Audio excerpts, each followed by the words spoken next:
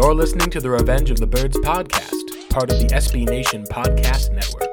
Hosted by Blake Murphy 7, all about your Arizona Cardinals. All right, and welcome in. It's the Revenge of the Birds podcast. I'm your host, Blake Murphy 7, and let's talk through at least. We got a little bit of recapping to do. Talk about the Vikings game briefly. Of course, another loss for the Arizona Cardinals, and an unfortunate loss as it sinks their season to 3-5, a chance to get back to 500. And ultimately, it was one of those games that you feel like is maybe less a missed opportunity from others, but all the same, still ends up putting the Cardinals in a pretty tough pickle heading into the upcoming Seahawks game. Talk a bit about the Patrick Peterson, some brief comments on that, as well as a little bit about the obvious move they made with Robbie Anderson, I should say, and some other moves they've made as well. But first, let's talk at least and see, with the Cardinals playing the Vikings, this was essentially a matchup of the second healthiest team versus the healthiest team. I should say the most injured team in the NFL.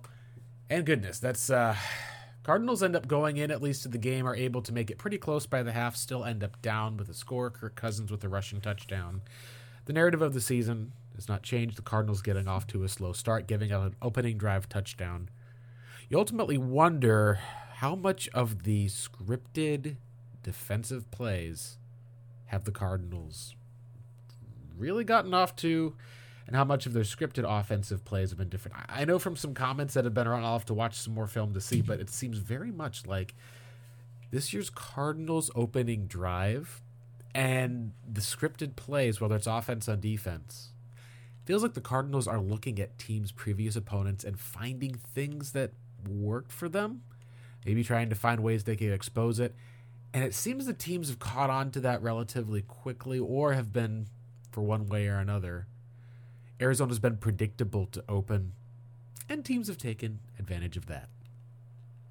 Cardinals at least are able to make it a game, and should say at least they actually at one point, I believe, had taken the lead over the Vikings, only to see those terrible turnovers come back up again. So that was one of the things I think you can talk about with the overall game, but essentially, the Cardinals are not able to run the ball whatsoever. Kyler Murray has about 30 or so rushing yards. Vikings have 173. You really feel like the narrative of this Cardinal season comes down to ultimately the team kind of not necessarily shooting themselves in the foot, I would say. That was something I think they did do this game. But it comes down to this team has been beat up. They've been injured enough. And they ultimately have not been good enough, whether that's through depth, whether that's through coaching and adjustments. They simply were not able to stop the Vikings. The narrative I think you think of in the seasons when the Cardinals have had a chance, when they've either been there late, either there's been some sort of mistake or a turnover, something that's gotten in the way of the Cardinals being able to get in front of it. In some cases, perhaps they've just been outclassed by some of the larger opponents like the Chiefs in week one. But since then, they've had shots. They've had opportunities. They were in the lead in this game. And what really came down to was the turnovers. When you have 3 turnovers, it's very difficult to win a game. This is the second time the Cardinals have had 3 turnovers in the game against an NFC West opponent and still had a chance at the end of the game to go out and win it, or at least go out and tie it. Now, they went for 2 at one point in the game. Maybe if they kick the field goal and all of a sudden you're down 30, I think 27-34, then you have a chance to at least tie the game more likely versus going for 2. But you end up seeing at least the issues pop up. A Dortch fumble, a Kyler Murray interception deep in the middle. We'll talk a bit about him here. And also, late game, 2 crucial errors. One being the pass thrown to Zach Ertz, whether that was Ertz's route, Murray throwing a bit behind him. Either way, neither was on the same page. Vikings are sitting there and pick the ball off. Not a good throw, not a good route, whatever you want to call it. But I think the thing of the season comes down to the Cardinals are on 3rd down. They're in the red zone. They have a chance to essentially score a touchdown and take the lead. And what do? Well, 2 issues. One is the false snap by Billy Price. And for one reason or another, the situational football that Arizona has been problematic. And this reminds me a lot. Like I said, this season is a lot like the 2019 Cardinals, where Cliff and the Cards get into the red zone. Cliff calls a timeout as they stop the Niners on 4th down, and then suddenly they just run a different play. Trick, I think it was either Isaiah Simmons or Jordan Hicks, and go ahead and score. The situational football, those little minute details, are difficult because at the NFL level, there's so many things that can go on in a game. And when you're a team like Arizona that isn't really as talented as teams we've seen in this desert in the past, or talented as other teams, that margin for error becomes very slim. And we saw that down the stretch, and some of this, I think, does fall onto questions that will continue about the coaching staff. I think the second error that happened was, you look at the Cardinals, they are able to have, I think at least they kick that field goal, Vikings go down, and essentially are able to put up another touchdown on the board. So you're like, all right, this game is over. And then they miss the extra point, which essentially is the only thing that gives the Cardinals a chance at the end of the game. 2 sacks of Kyler Murray end it. But it really goes to show that when there's times that this team gets close, Cardinals at least are able to force the Vikings to a 3-and-out, go down and seem about to score, kick a field goal instead of being able to, go ahead and take a lead in the game while you are at, what was that there? This is 23 points, take a lead, get up to, I think it was 29 points, take a lead over the Vikings by 2 points. Oh, gosh, they just aren't able to do it. And at the end of the game, when they need to stop, they just aren't able to do it. And these late game scenarios, obviously, I think one of the other mistakes that I think was kind of the other drive killer, where while the Vikings at Darius Smith had 3 sacks of Kyler Murray, you got to see him use his legs, go for some pickups of yards. It felt a lot like, and I had someone text me, the Raiders game, where the Cardinals were up against the wall. They had to essentially complete every 4th down, get every 2-point conversion just to have a shot in the game. And it seemed like there was a chance they could do it. The Vikings needed to miss an extra point. They did.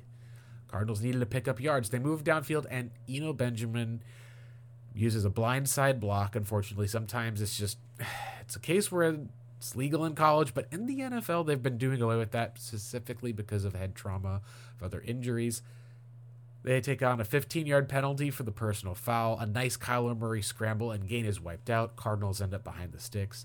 And when you're in those 3rd and long situations where you're forced to pass, you know what happens. The defense is able to rush, and Arizona essentially is unable to take care of any sort of Hail Mary. The timeouts that they had used up essentially kept them from being able to use many down the stretch. And the team falls to 3-5.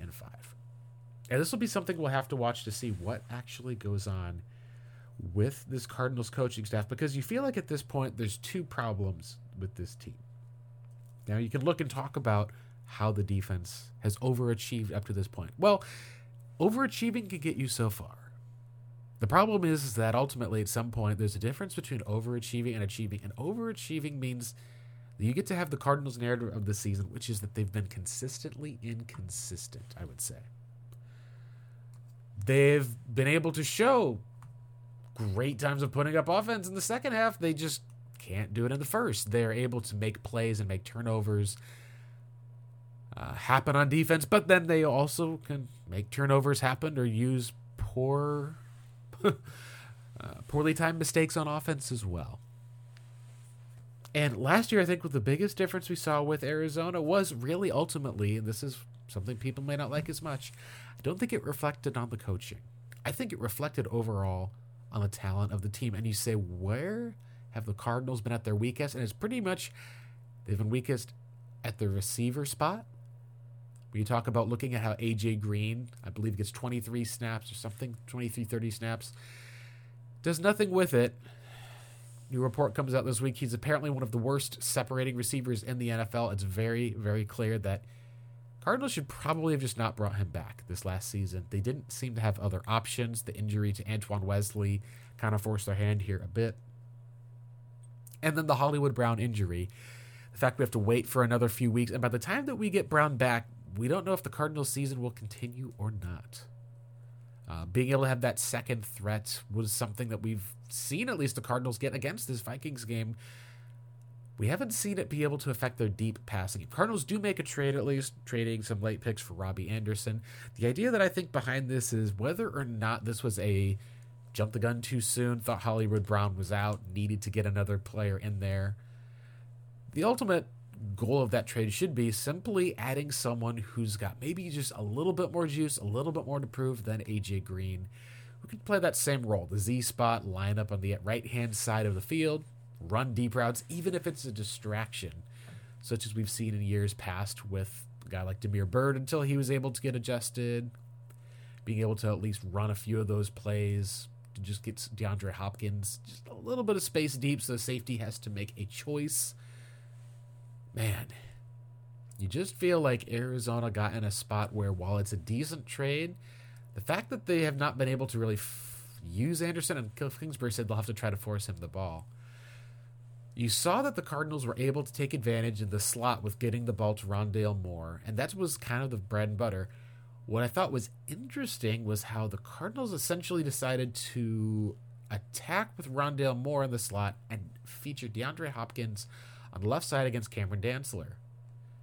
To me, it was an interesting choice, and I don't think that it was the wrong one. You take a look at Arizona's production. Patrick Peterson, you put AJ Green on the right side. He's been having a great season. That we can give to him. You see the Cardinals' passing attack just be able to go off, but when their offensive line is not able to run the football effectively, you've seen that Arizona at least ends up having to throw the ball more, and what happens when you throw the ball a lot in the NFL is that it's really hard to be able to just have nothing but passing yards and not have a turnover or two, because teams are just so good these days. Schemes are good, and the Vikings were a team that coming in, we said this is kind of the narrative of the Vikings, is they've had maybe an unsustainable but ultimately a team identity in forcing turnovers, whether it's through fumbles, whether it's through interceptions. That's why they're a 6-1 football team. The other narrative was simply the Vikings getting up to an early lead. We saw that happen at least in the first half. Maybe not as much a lead as many expected. And then letting teams get back into the game. As we saw in that third quarter, the Vikings had one of the worst third quarters of any team in the NFL this season. We're one of the better first half teams. Cardinals were a great second half team. And we kind of got to see the narrative flipped a little bit. The Vikings came out, were able to get an interception of Kyler Murray, were able to score. The Cardinals in the fourth quarter were not able to punch it in. And you feel like at least now that the lost opportunity, maybe it's not a game like the Vikings, like, they were close. Maybe they had a shot at it. But you feel like the lost opportunity is not to the team that gave up 34 points. It's on the other sides of the ball where the offense at least seems to have wanted to be the guys carrying the bulk for the team, and they've not been able to ultimately carry the load. And it's gotten better. The Cardinals putting up 26 points. You got to see, of course, obviously, the likes of an interception that was taken away, I think, with the ball from the Vikings. I think I should say strip sack fumble by Isaiah Simmons, who, credit to what you can say with the Cardinals, the young talent that we've complained about not stepping up has stepped up in a great way this season. Byron Murphy and Zach Allen playing well. The 2019 class looks a lot better. Rashard Lawrence had been playing well, but as injured as often as he is, there's been a lot of difficulties there in being able to just have another defensive lineman up front. J.J. Watt moving to the defensive end spot, rushing off of the edge, has been a nice feature to have back this year. And, of course, Byron Murphy being able to play a great role. The biggest thing with the Cardinals was they weren't able to necessarily cap the Vikings passing game. They weren't necessarily able to cap the Vikings rushing game, but Dalvin Cook having almost 100 yards in the first half showed that when the Vikings came out and scripted those plays, they knew how to attack Arizona's defense.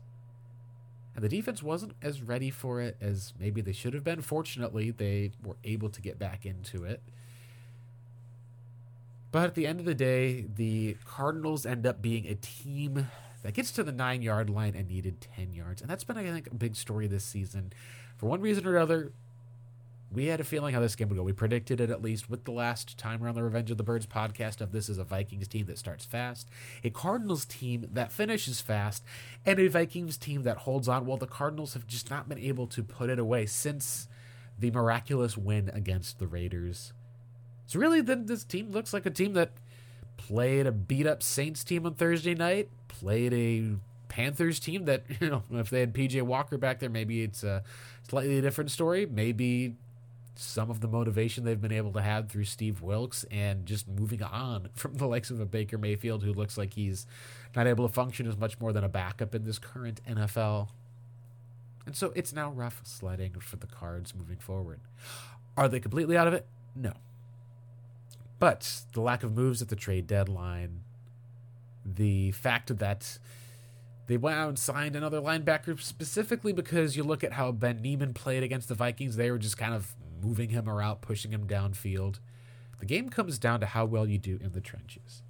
And that's where I think the Cardinals have really, really missed Rodney Hudson, because I think this was brought up on the Rise Up See Red podcast by Jess Root. I don't know if I can phrase it better, but it's kind of the same thing to say as Hudson. When you look at last year, he had been an Iron Man in the NFL. He had played snap after snap, had missed a start, gets to 2021, and suddenly he's hurt. He's missing games. We've said that about DeAndre Hopkins as well. Hey, Hopkins doesn't miss games, doesn't miss time, and then suddenly he's gone for the rest of the season after re-aggravating an injury. And then after a suspension for 6 games, misses essentially an entire calendar year of production. Now, that being said, he has since gone on to put up 100-plus yards, I think 150 yards against this Vikings team. And oh my goodness, he's on pace for 1,400 yards. He's probably at least going to, if this Cardinals team for the next few weeks is able to keep up this pace. Before Hollywood Brown gets back, he may be able to still hit 1,000 yards on the season. Quite impressive. But with Hudson, the Cardinals, I think it came down to, and I mentioned this at least to the Cardinals had a choice to make on draft night. And the Ravens also had a choice to make on draft night, because the Cardinals ultimately were not aware, I think, of Rodney Hudson's retirement, or I think was somewhat aware that something was going on. And I think a lot of it was the retirement issues, and the threat of that was maybe his health. And you look at him missing the rest of the season last year, his knee being a big part of that. This year, it seems like it's a knee injury, so it seems like very much that he may just have a bum knee and is playing out his last year before he goes to retire. He's a new dad, obviously. That was one of the storylines before the season, and obviously you don't want to necessarily have lingering, lasting injuries. There is a health-life balance in the NFL of why guys don't play until they're 40, 45 years old like a Tom Brady. It's because you get destroyed in that league. And it does feel like that's kind of been the case of what's happened, unfortunately, with Rodney to that point. The hard part with Arizona was they had chances to try to find different backups. It seems very clear that they weren't going to go after the Browns starting center, who did retire, at least in this season. We know that there were rumors and reports that they were looking at a center in Cam Jurgens. He ends up not being drafted by the Cardinals, goes a few picks earlier to the Eagles. So you have a 2022 draft that stacks out this way, where there's choices to make. The Ravens are in need of trying to find a defensive playmaker, such as a Kyle Hamilton. And also wanted to see about upgrading their center position, just like Arizona. The Cardinals also, however, wanted another wide receiver, and the Vikings had just drafted Rashad Bateman in the first round a year before. And I liked Rashad Bateman a lot. The biggest question, of course, in him was health. And sometimes you get a guy who has that size, that speed, the profile, and the production. You're fine taking a shot on health. It's actually backfired, not just for the Ravens, but for the Cardinals as well, where 3 of the 4 players, at least you can look at, between those teams that exchanged picks or could have been selected, have been hurt. So let's see. Let's take a look at that. The alternate universe would be the Cardinals stay put. They draft, of course, obviously, Tyler Linderbaum, who I think would have been the pick for the Cardinals if just because of the Rodney Hudson issue. The Ravens instead take him and are set at center. They are good to go, but Ravens' issue has been at wide receiver. That's kind of ironic because the Cardinals, when they do get Hollywood Brown back, they are going to have a plethora of wide receivers. They are going to have at least 5 or 6 receivers. Now, looking back in the second round, there's a bunch of receivers that came off the board, and this is perhaps the area, I think, where the Cardinals would have probably had to trade up. And that was the thing I think that was the decision to make here for Arizona. Because you look at the board right before they go, and you see it go this way. Tyquan Thornton, wide receiver, goes to the Patriots.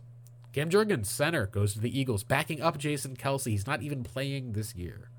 George Pickens He's had an impressive set of plays thus far, kind of filling that role opposite of what, that Johnny Green was kind of doing last year. Just going downfield, making spectacular catches. Alec Pierce, same type of guy. Sky Moore has not been as impressive. A guy who runs that 4.3 speed, but would have probably had to be more of a slot type of player. That's one of the moves I don't know if Arizona would have made, but they select Trey McBride, who had another penalty on Sunday. Unfortunately, has just seemed to keep having issues with being able to stay clean in his blocking.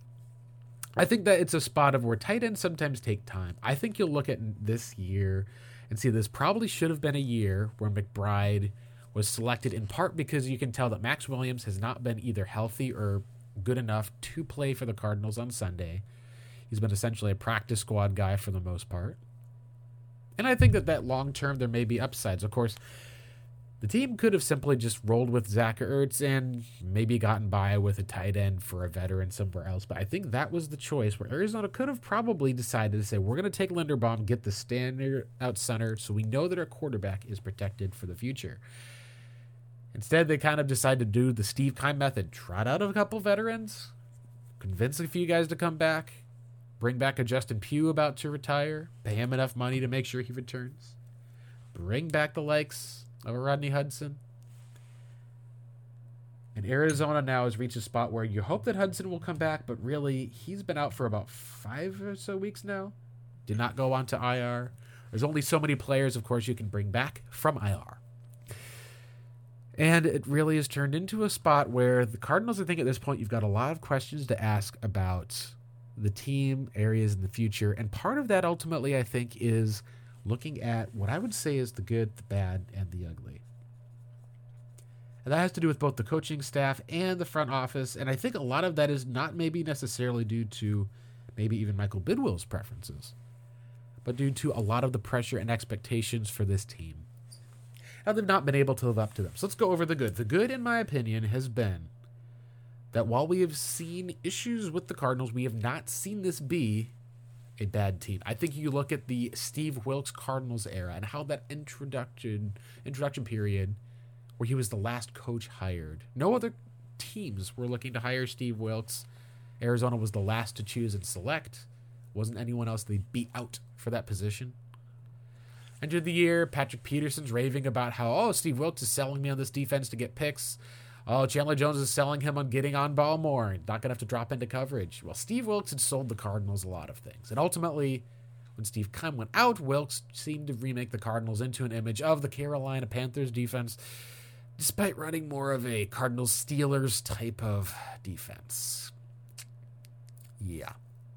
It did not turn out the way that people liked, as well as Wilks was not really a well-received coach by many people. Sure, he put up a hurdle in the midst of the locker room to be able to say, hey, this is the hurdle we have to get through, that cheesy coach stuff. Some people buy into it. Others choose to not to. There were definitely reports that when players would wear the wrong shoes, Wilks would point it out to them, tell them to change shoes, and then fine the players, wanting to seek that type of a disciplined approach. When it comes to discipline, though, there's a difference between trying to put discipline on the field and just ultimately being a little bit harsh. There's two types of ways you can do it. You can have discipline, but like and enjoy and love your players, Bruce Arians method. And there's kind of then more of the players coach method where maybe you're a little bit of a buddy, but you still have enough firmness that you're able to take care of things with the team versus just being a bro coach. You have to ultimately be able to take care of different methods. Sometimes it's behind closed doors, sometimes it's in public. Great example, Cliff Kingsbury benching Matt Amendola, being able to see other different talks or cuts that have taken place. A lot of those, I think at least, is that players will ultimately then be treated like adults. Either you are a coach who pushes the players with discipline, or you respect them and hold them to a high standard. And I think that those are the two methods of coaching that work in the NFL. I think that the coaches basically not able to command the respect of the players, and the coach who tries too hard to control the players. Those are the coaching types that don't really seem to work out in the long run. So the question is then, are the Cardinals bad in that regard. And I think, no, I think that they're good. I think that we have seen enough from the likes of Cliff Kingsbury and Steve Keim as far as being at least on the same page that you don't feel like the Cardinals are off track. You don't feel like they are, like I should say, maybe severely off track, if I may amend myself. That's, I think, the good, is that you can see talent on the team. You can see offensive production. You can see that Vance Joseph and the defense, whether through scheme or by seeing guys develop and progress, we see things in this Cardinals team that show that they're probably not a bad team, but they're definitely, at least for the most part, an average team that has not had all of their talent healthy. Let's move ahead to the bad. And here's what I think has been the bad. And the bad so far, I would say, has been the injuries. The injuries have really shown the lack of depth on this Cardinals team. It's shown overall how top-heavy they've been talent-wise, where if you do lose a Hollywood Brown, you really understand that you don't have a true wide receiver 2 who could be a wide receiver 1. You think of the Cardinals, Anquan Boldin, Larry Fitzgerald. You think of during the days where it was Fitz and Michael Floyd. You can even add, say, hey, neither of those guys were necessarily in their primes or a alpha receiver like you saw Fitzgerald and Boldin was, but with adding John Brown in the mix, they were able to have a stellar group of receivers. You don't see that now with in the post-John Brown days. It took Arizona having to invest multiple second-round picks, trading for DeAndre Hopkins and paying him, as well as spending another second on Rondale Moore to ensure that they had a slot receiver after Christian Kirk left. And then they still have to trade a first for Hollywood Brown this year just to be able to make sure, because of whether it's the Hopkins suspension or being able to actually have another receiving threat as a team. That has been one of the places, at least, where Arizona has simply just not been well enough in the draft, or hasn't been quite on the same page as far as with the coach or with the talent level of the players. And that, I think, has been one of the spots that we've seen this year, is where what Arizona's approach was, that I think ultimately, at the end of the day, was a bad approach, was they're going to run it back. 2021 came down to injuries, and that was the reason why the Cardinals started off 7-0 and finished at 11-7. The problem, of course, is that you can see how ultimately injuries can be kind of fluky. The teams that have had rookies play and have done well have teams like the Seattle Seahawks who lost their starting running back, and yet it didn't matter because they had talent in a guy like Kenneth Walker who was able to come on strong. Cardinals, what do? Well, when James Conner goes out, okay, cool, that's fine. We've got Darrell Williams. Darrell Williams goes out. All right, well, I guess it's going to be back down to the Eno Benjamin show. Good week against the Saints, not the best week against the Vikings. And I think that's where the team ultimately, where the build that's come up with this has really come down to where it's probably not been the best build as far as looking at the tooling for the offensive line for the future or the defensive line. And as a result, what you can see that is that when teams struggle with their offensive line and they struggle with their running backs, you really end up seeing it have a huge impact on their ability, because then they turn into a pass-heavy team that's throwing interceptions, throwing balls to the other team, that's under pressure a lot. And I think that there's no better place to look at that year than both the Cardinals or the Los Angeles Rams, who are almost in a weird way mirror images of each other, currently with DeAndre Hopkins playing the role of Cooper Kupp and Kyler Murray playing the role of Matthew Stafford. You know, sure, he hasn't looked as bad as Stafford has at times, but the legs and the mobility and some of those game situations, you still are looking at losses, and that's what I think leads to the ugly. And the ugly, at least, is there's a lot of questions that people have had, at least, about is the coaching staff and is the front office and with Kyler Murray, none of them have lived up to the expectations that were placed on them. Definitely, Cliff has had issues with play calling and play management, something that has resurfaced this year and even still was present, I should say, during that 7-0 stretch. Steve Keim, at least in his tenure, probably costing Arizona a game, keeping a kicker on the roster, and ultimately, at the end of the day, just not being able to find offensive line talent to be able to bring in, whether it be through the draft, whether it be there. Everyone has seemed to have gotten hurt at the interior offensive line position. And this is a guy who was an interior offensive line player. This is a guy who at least should know the position best, ends up forced into a corner where they invest into trading a third-round pick and paying a player, and are not able to find any sort of a suitable backup until they get Billy Price in. And even at that point, he's still a backup and is consistently inconsistent. That leads us all to Kyler Murray, who also I think many people have felt let down by this year, because it seemed like that the dude is needed to throw the ball to Hopkins, run with his legs, and there have been enough turnovers. There have been enough, at least, with the decisions. But the ultimate thing to look at, I think, as far as the ugly, has been the regression. When your quarterback, at least, is gone in and starts off playing well, playing efficient, it finishes with about 24 touchdowns to 13 to 15 interceptions. That ends up showing you, at least, that when you go each year in the NFL, you want to make sure that you can at least see, if not progress, you want to at least see that they're capable of being able to not necessarily drop off at a far level. And the Cardinals this year, you can see Kyler Murray currently with 8 games played on the season. He's on pace for about 4,000 yards passing, but only about 20 touchdowns and 12 interceptions. And what does that look like? All right, well, let's take a look at the last couple of years. Cardinals, at least overall, as far as Kyler Murray's career has gone, he has had 20, I should say at least, excuse me here. He's had that type of passing setup once. And it was in his rookie year. If you look back at the Cardinals, look at Kyler Murray and his career statistics, you're going to very much notice in his career that seems to have fluctuated somewhat based off of the talent that he's had. In his career, you look at 2019, 20 touchdowns, 12 interceptions. 2020, Kyler has 26 touchdowns to 12 interceptions. However, there was notable improvement from 2019 to 2020. Murray took probably about half of the sacks that he took his rookie year. He got much, much better. His yards per attempt climbed to 7.1. Essentially, he's threatening the teams deeper. 2020 was a landmark year as far as showing that he was going to be a capable quarterback in the league.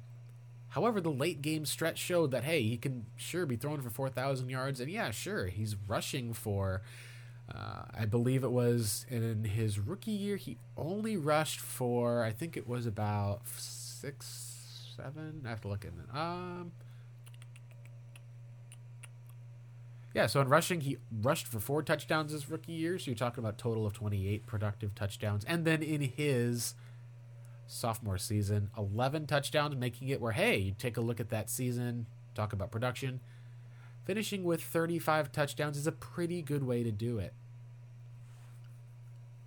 Now, in 2021, what ended up happening? Well, his passing went up. The Cardinals were able to run the ball much more effectively by having some talent, but then when they stagnated, you got to see Murray kind of go back to the same projection he had been last year. He had went 24 touchdowns and, of course, ended up with that same old numbers of about 10 interceptions. Now, what's fascinating, at least, about how all that went around is that entering this year, Kyler Murray was able to get to 100 total touchdowns, becoming one of the fastest players in the NFL to get to that level of that production. Now, what's he on pace for this year? He's on pace for 20 touchdowns, just like his rookie year.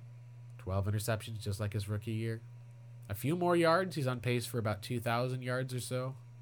But ultimately, you take a look at the last 3 years and say, unless you're able to see down the stretch that DeAndre Hopkins and Hollywood Brown is able to have a sizable impact on Murray, not just as necessarily a quarterback, but on seeing at least his level of production, if he's going to stay stagnant, then I think that you're basically going to end up forced into a corner. This is kind of the ugly. The ugly is then having to make a difficult decision between Cliff, between Keim, and between Kyler Murray.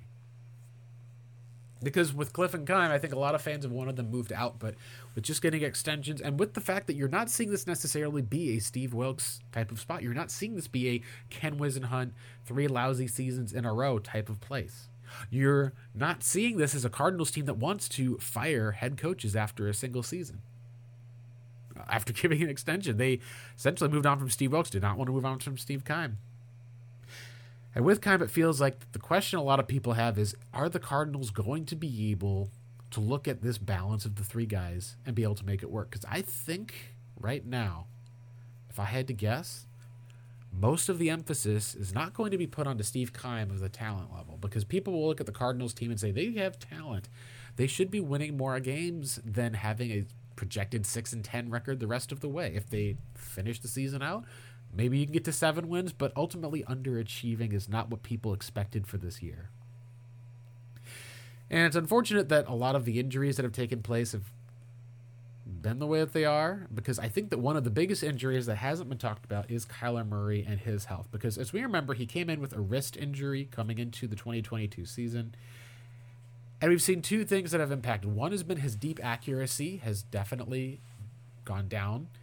He's passing it, probably even his completion percentage is on track to be just barely higher than his rookie year at 66%. He's normally been, I think, closer to about a 68 to 70% passer overall.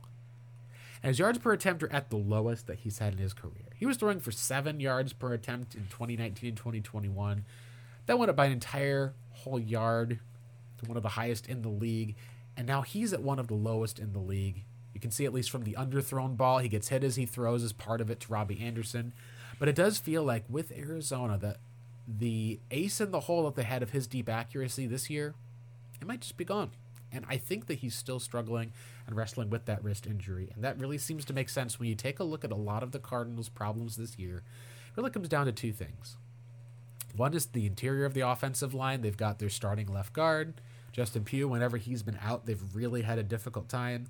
And they don't have a starting center who's capable on the roster, which basically takes your right guard in Will Hernandez and takes kind of the strength that he was able to bring to those guys, kind of tosses it out the door. And Cardinals obviously have had issues, like Hudson and Pugh were barely healthy. Pugh and Hudson played a little bit, at least I believe, at the Raiders game. You saw how they were essentially able to make do against the Panthers, but I think it's come down to when the offensive line is banged up, the quarterback is banged up, and the running backs are not healthy, and the second wide receiver, who is your big play threat, isn't healthy, you're going to have a bad time.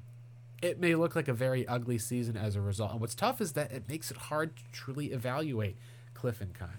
Because if you just chalk up Kyler Murray's play and regression to the coach, well, you got to look at that injury. If you're going to chalk up Steve Keim and the approach he took and say, hey, guys got hurt, he brought talent in for the most part. The Cardinals have talent. The coaching staff has got to make this work. Well, you kind of can point the finger, and then also at Kyler Murray saying, we trusted and paid this guy to take that next step.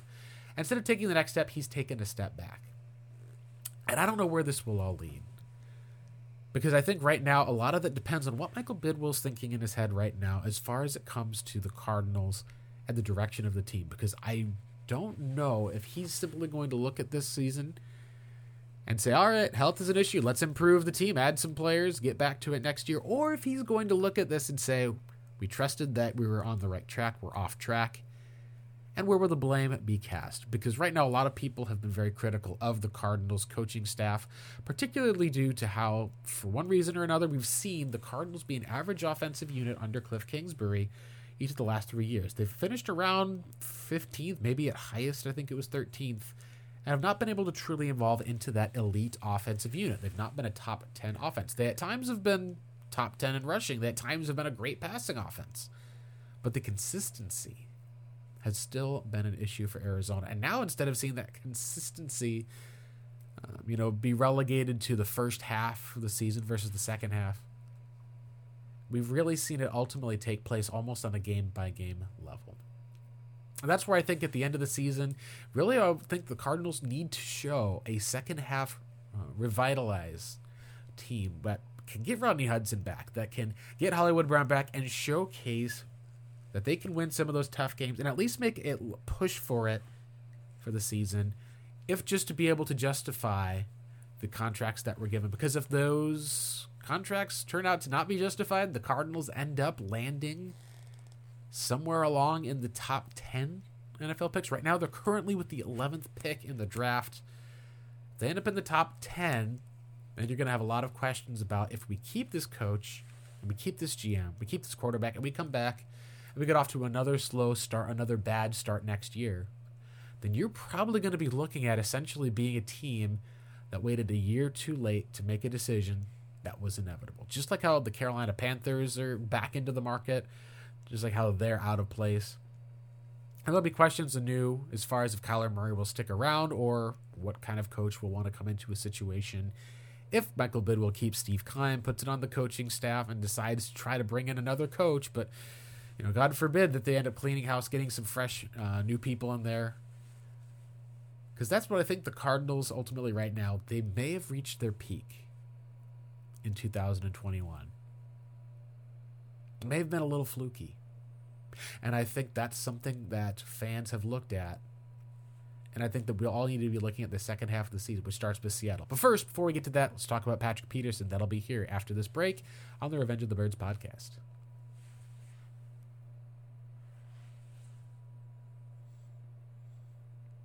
And welcome into the ROTB pod. Let's talk a little bit with Patrick Peterson's comments, because I think a lot of Cardinals fans have put a lot of stake into them. And it continues the pattern of Peterson and others at least talking ultimately about the Cardinals organization. Peterson talks about that someone put a print off for Michael Bidwell's email. Fan emails in, says they're not renewing season tickets. Patrick Peterson can't tackle, and it puts it on his chair. Yeah, to be fair, I don't think that this fan was wrong in what they did. And I think that obviously the takeaway that many people have had was seeing Patrick Peterson sometimes, not necessarily go after, lower the shoulder and take down a running back, or sometimes at least look to make a play on the ball versus being physical at the line with a receiver. We've seen him also drop a little bit of his skill set, where now he's playing as much more of this cover two, more of a zone safety corner versus that guy who can lock players up at the line of scrimmage. So I don't think that there was anything wrong that was said. Now, obviously, the methodology of being able to go straight with an email and complaining this to the owner, that's one of the things that can be very difficult, because usually if a fan is someone sending something to the owner not only already knows, but it's already something that's been discussed and is in the building. It's like when you go to a drive-thru and you say, hey, none of these tables are clean. I don't think that's news to a manager. A manager is going to be able to know, because they're in charge of making sure those tables are clean. And they're probably either overwhelmed or busy, or have been telling people that they need to be able to keep all those tables clean, and it's not getting done. They are at least always more aware of stuff, usually, than you are. If there's going to be an issue or problem with the taste of the food, they know that the freezer's already been acting up every once in a while. I think the question was always, hey, if this email made it to Patrick Peterson's chair, who did that? Why did this come around? What's the case? And I think what's interesting is that Patrick Peterson seemingly had two people that he was looking to blame, but only one of them did he actually. Because when you tell you that this is an email to Michael Bidwell that was sent on your desk, well, who's going to get that email? Michael Bidwell. If your owner is putting stuff on the chairs of a player, that's a pretty big deal. But the fact I think that's interesting is that Patrick Peterson didn't say he wanted to speak to Michael Bidwell after the game. He said he wanted to speak to Steve Keim. He said that Keim never called him back and was upset and frustrated, obviously, for how things went. I think Steve was frustrated with how Patrick went, too. I think the Cardinals went and looked and said, we're paying you $12 million guaranteed, paid this great contract for you. We want to try to be able to re-sign you, but man, the 6-game suspension, the lack of play when he came back, essentially having to kind of force him to prove it, and he ends up really showing that he's not a fit for the Cardinals moving forward. The way it's handled on the way out, however, we've heard from players like Tyrann Mathieu, like Rashad Johnson, like others, that Steve Keim is just a very brusque manner. Maybe some of that comes down to his perspective of, hey, if you're on the Cardinals and you're helping the Cardinals, he's your man. But if you're not on the Cardinals, he's not. Maybe some of it comes down to simply just relationship-wise. He sees the players as a product, himself as being over the players, not seeing it as something that's necessarily as relatable. And I think that there's a lot of areas, at least as far as when it comes to, we've seen even with DeAndre Hopkins in negotiations, Keim was very, very harsh to the point of where when it came down to contracts and dealing directly, he said that you want to make sure that it tries to not get personal, because people are going to take it personal. And I don't think that Steve is necessarily the good guy in this situation, but I don't think he's the bad guy either. I think the other question you'd have with Patrick Peterson, at least, is looking at the time frame, because when you talk about a player receiving something on their chair that was printed off from a motivational thing, that could very easily be from a coach. That could be from a coach standpoint. And without going too far into speculation, you wonder what year it happened, because there's a very big difference, I think. If Patrick Peterson had that motivation placed on his chair in 2020, then you're talking about a guy who's in his contract year, trying to see if he can get an extension for the team, not putting together his full effort, coaches trying to find a way to motivate him. Maybe the general manager trying to find a way to motivate him, put that old chip on the shoulder. This is in 2019. This is him coming off of a suspension in which he played poorly when he came back from the PED suspension, of which he tried to cover up and was caught. That puts it into another context as well. Then you're looking at a player who seemingly is having to be told, despite being able to come back from suspension, hey, your legacy's on the line here and you're not tackling, buddy. Like, there's all sorts of problems coming up. If it's at the Arians era, well, that's in, say, 2017. You're talking then about a guy like Bruce Arians basically throwing a guy under the bus. This is something that you normally would see Bruce do, not to the player directly. You'd see him do it to the media or say it openly. That's who Bruce Arians was. So what kind of passive-aggressive type of tactic to motivate a player could have taken place? Maybe someone like Steve could have put on there. Maybe a different coach did. But it sounds an awfully lot like that could have been a Steve Wilkes type of move as well. Now, of course, Peterson didn't bring up Steve Wilkes. He praised Steve Wilkes entering the season, and halfway through, players were telling him, why are you playing all this zone coverage? You're a cover corner. You're not getting your hand in any picks, at least. This is not fitting your skill set. And maybe things changed a little bit for Patrick Peterson. Because if Steve Wilkes put that on his chair as a motivational tactic to try to get him to play the type of coverage he wanted to, a tackling coverage, guy who could at least get the hand on the ball, being able to keep those run fits in place, which is very important to the Steve Wilkes type of defense. And then you look at that was the year, not 2019, not 2020, but 2018 was the year that Patrick Peterson asked for a trade.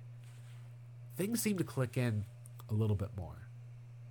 And that also maybe explain why he doesn't say, where's Steve Wilkes? I want to see him. Steve Wilkes is no longer with the Cardinals, but Steve Keim still is. And so maybe that's where I think Patrick Peterson looks there and is able to place a little bit heap of the blame at the feet of the general manager versus the coach. Now, here's the other thing about Peterson. Cardinals played the Vikings last year. Some fans have pointed out Peterson spent all this time chirping. He did all the chirping on his podcast after a win. He did it in a season in which quarterbacks throwing at his side are having less than 50 quarterback rating. He did it during a good season. Didn't do it last year when he gets burned by the likes of DeAndre Hopkins for a touchdown. He didn't even go on to the side DeAndre Hopkins was. He took on A.J. Green and took on Robbie Anderson. And that ultimately, I think, at the end of the day shows this isn't necessarily a good guys or bad guys type of thing. This is a player, I think, who is still putting a little bit of that chip on his shoulder and has earned the right through their play to chirp back a little bit, just as I think you can say the Cardinals may have earned a little bit of that right to not necessarily give Patrick the contract to stay or retire with a team that he may have wanted, given that, hey, they decided to wait instead of paying him. They benefited for it by being able to move on versus tying themselves to that long-term deal. Let's wrap up and talk about the upcoming Seahawks game, because this is a doozy, and this, I think, is, as people have said, you don't see must-win games in the NFL because there aren't very many games that are not must-win games. Now, sometimes you can see that the definition of a must-win game comes up after you lose a game because, you know, your thing is if you drop 2 games in the NFL, you're out of it pretty quick. Your goal is to be around a 500 team, and if you lose a game, your goal is then to go ahead and win a game. That keeps you on track, keeps you on pace, keeps you at 500. And the Cardinals had that opportunity and lost it, so now they find themselves 2 games back of the Seattle Seahawks. And the Seahawks already have the tiebreaker, so this really puts you into sharp relief when you look at the Giants, the Cowboys, Eagles, undefeated going into the season. You really have to wonder and say, is this season over if they lose to the Seahawks and fall to 3-6? And I think the answer is technically no. But practically, yeah, outside of a miracle, because the Cardinals at that point, you look at their season, in order to get to 9 wins, they'd have to finish the stretch 6-3, which would mean in order to finish 6-3 and in order to make the playoffs, you're going to have to win at least a couple division games and maybe need help, because if you lose this game to the Seahawks and you end up tied with Seattle with a 9-8 record at the end of the year, guess who gets in? Seattle does, and not you, buddy. That would also need to have some team like the Giants collapse and fall off. You'd need to have something similar to what the Cardinals collapsed and did last year, where they needed a game to win to essentially make the playoffs, and they needed the Rams to beat an opponent for them to be able to get in. And when they needed a win to win the division, couldn't do it. They needed a win to make the playoffs in 2020. They couldn't do it. This team, when they've had their backs up against the wall and have had must-win games, has not come through. They've not come through in the clutch, and that is one of the cases, at least, that will be interesting to watch on Sunday. Now, practically, the Cardinals do end up losing on Sunday, fall to 3-6. If they're able to turn it around, their record actually is very interesting the rest of the way. Because they still have to play the San Francisco 49ers twice. They play a beat-up Chargers team. They end up playing a Rams team that looks like they are going to finish with a 6-7 win type of a season because of, and even if Odell Beckham Jr., their supposed savior, walks through that door, that offensive line and running game is bad enough. You see a Patriots team that really looks like they're on the outs and maybe having to look for a new quarterback next season. A Broncos team that can't catch a break. A Falcons team that has choked away as many games as they've actually been able to put up and win this year with a dominant rushing attack. And you've got a Buccaneers team that has just looked lost right now and unable to run the ball whatsoever. If you told me that the Cardinals could finish 6-3 with wins against the Rams, the Patriots, the Broncos, the Falcons, the Chargers, and they could steal one away from the Niners or the Bucs, I could 100% believe you. But what I could also 100% believe is that the Cardinals would be a 9-8 team that does not make the playoffs. And to me, I think that's where if the Cardinals lose this game, they're going to have to probably win the next two. Might the Rams beat the Niners, and might even be the next three, because then you'll be back at 6-6 and have a shot to be able to get back in it. And I don't know if this Cardinals team is good enough to do that. The Cardinals are playing at home. They've had home losses throughout the different time periods. They've struggled to win at home. If the Seahawks go out and run the ball all over, are able to score touchdowns, put up points, and the Cardinals are not able to essentially go out there with a win, I think that we'll start seeing a lot of fans look at that as a potential turning point. Because the Cardinals will have to then show, I think, down the stretch that they're able to get back to a 7-win type of season, that they're able to finish with a couple wins. Because if Cliff Kingsbury turns into a second half slide and suddenly we see the Cardinals lose to the Seahawks, they lose to the Rams, suddenly you're looking at a team that now is 3-8, is playing the Niners, and you have to wonder, does Cliff Kingsbury come back from Mexico, or does Arizona decide, we're not heading the right place with this coach, we'll give Vance Joseph and another play caller the chance to finish this out as a trial run and see how it goes.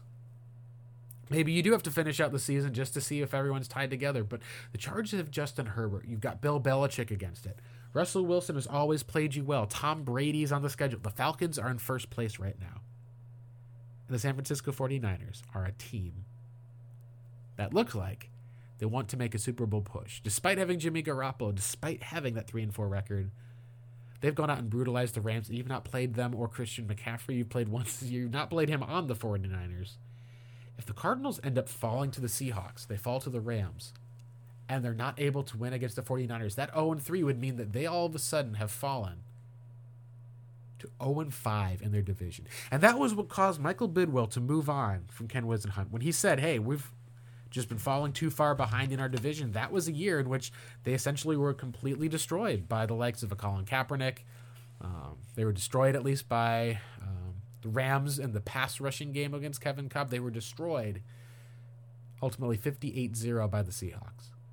At that point, you almost have to look at it and say, we've got no choice. And that was the same case for the Cardinals back in 2018 as well, because the Cardinals in 2018 had 2 wins against the 49ers in their division, but they only had 1 win against teams outside of it for the entire rest of the year. That being that Green Bay Packers win, and ultimately with the loss to a bad Lions team the next week, seemingly sealed Steve Wilkes' fate.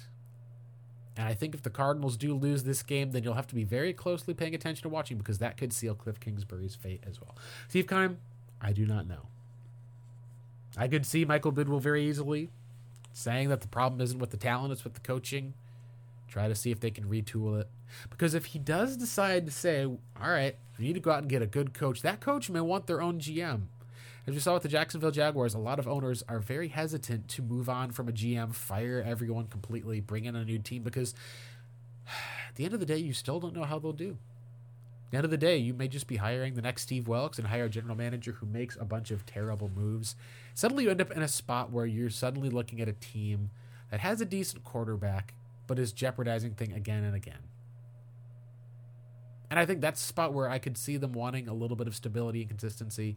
Could also see it simply being a spot where the general manager sees the team losing, sees the team going down at the very end, and decides that it's time to pull the trigger while they have a quarterback that's probably able to land them a head coach, unlike the time in 2018 when they essentially had Sam Bradford and Mike Glennon on their roster.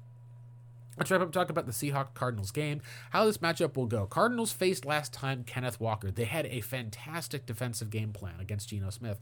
They limited DK Metcalf. They limited Tyler Lockett. And ultimately, the offense was not able to surpass the Seahawks, who went from being one of the worst defenses in the league to the last couple weeks playing pretty good defense. They started actually changing things around. They've promoted Bruce Irvin to their roster, getting a veteran pass rusher in there. They've had better ability to ultimately sell out and stop the run in a much greater way than they had before. And so I think this is a matchup that Arizona, while they are favored because they are at home, they're going to have to be essentially playing with passion because the Seahawks have a little bit of swagger and a bit of confidence.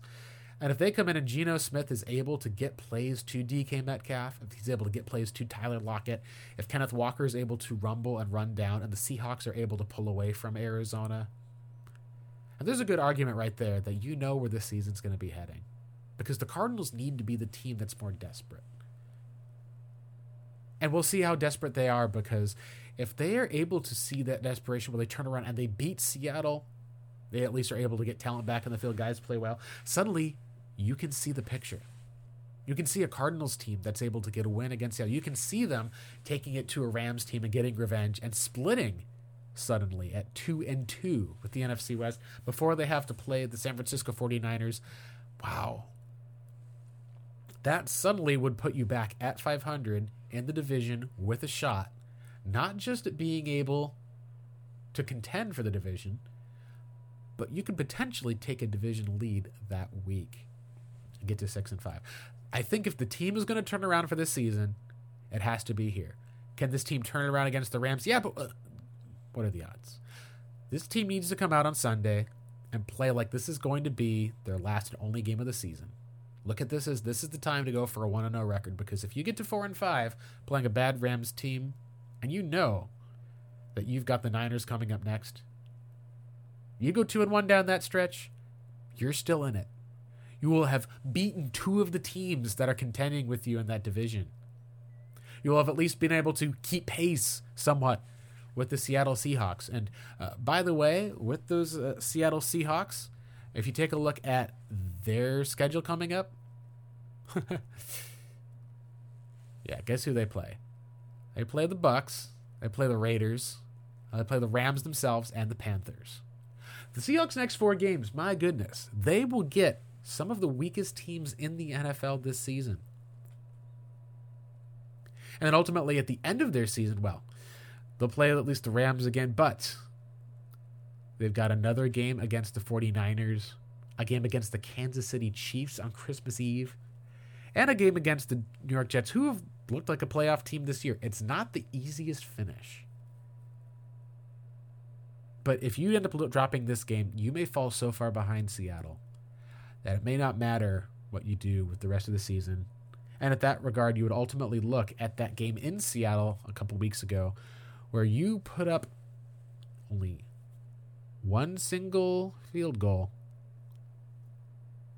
of offense and had to get the defensive touchdown just to make it a game, and can say that their season ultimately just wasn't meant to be this year. So, talking a little bit more about the game, I've got a final score prediction. I've got this as a 31-22 Seahawks win. I think the Cardinals are capable of scoring more, but I think what may happen is if you look at the team's history of slow starts, Seahawks have been a fast starting team. I think that you see the Seahawks flip their game plan a bit and are a bit more prepared for Arizona's defense this time around.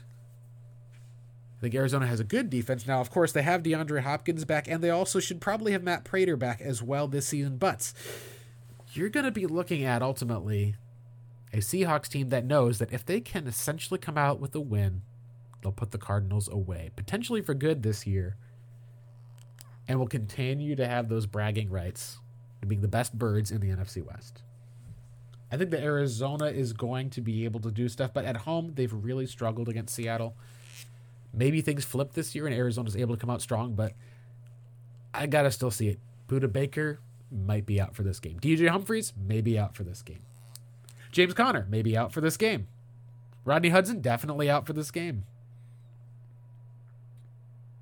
Hollywood Brown still out for this game. You looked it down the line, and the Seahawks just look like a team that's much healthier and much better on the offensive line, on the receiving position, on the running game, and even on their defense than Arizona is. I think that's what's going to give the Seahawks edge. Just as I thought last week, the biggest issue I think was the difference was Kirk Cousins himself had a couple of mistakes. Vikings offense suffered a little bit as far as in their typical second half collapse, but not quite enough because the Cardinals just weren't quite good enough. And I think that's that consistently inconsistent type of play will show up where I think Arizona will be able to claw back into it after Seattle gets a 21-7 type of lead. I could see Arizona getting it back to 21-14, maybe then even getting it 21-17. And then I think at least that what ultimately happens is they kick another field goal, makes it about 21-20. You're getting closer, and then the Seahawks I think at least will just make some sort of a play, be able to put it away, score a touchdown. Arizona comes back. Something at least happens where they're able to trade a bit of field goals. Seahawks get another field goal to make it 31. Arizona drives down the field and is still ultimately down by 9 points, goes for 2. I should say at least at one point looks like they'll have to get a safety just for that math to work out. So assuming that they go for 2 and get it at one point would make some sense, but it just feels like this is a team that's not healthy enough to be able to be capable of overcoming the flaws that we've seen built in. And if they do come out and are able to essentially take it to the Seahawks, then that's the time where you take a look at that team and we can say one thing about them. If they can beat the Seahawks on Sunday and at least be respectable enough to kind of get to a 7-win season, despite all those injuries, that's the type of resilience that this team would have shown where I think that you can at least say, all right, we had health issues, but the team didn't quit. They didn't give up. And we ultimately can at least feel that we may not be heading in the right direction, but we know that we're not heading in the wrong direction. And I think that's what the Arizona Cardinals should look for on Sunday. Let's hope the Cardinals go out there and win. I do think that there are some areas that they can try to see about they can exploit with their defensive matchups from last time.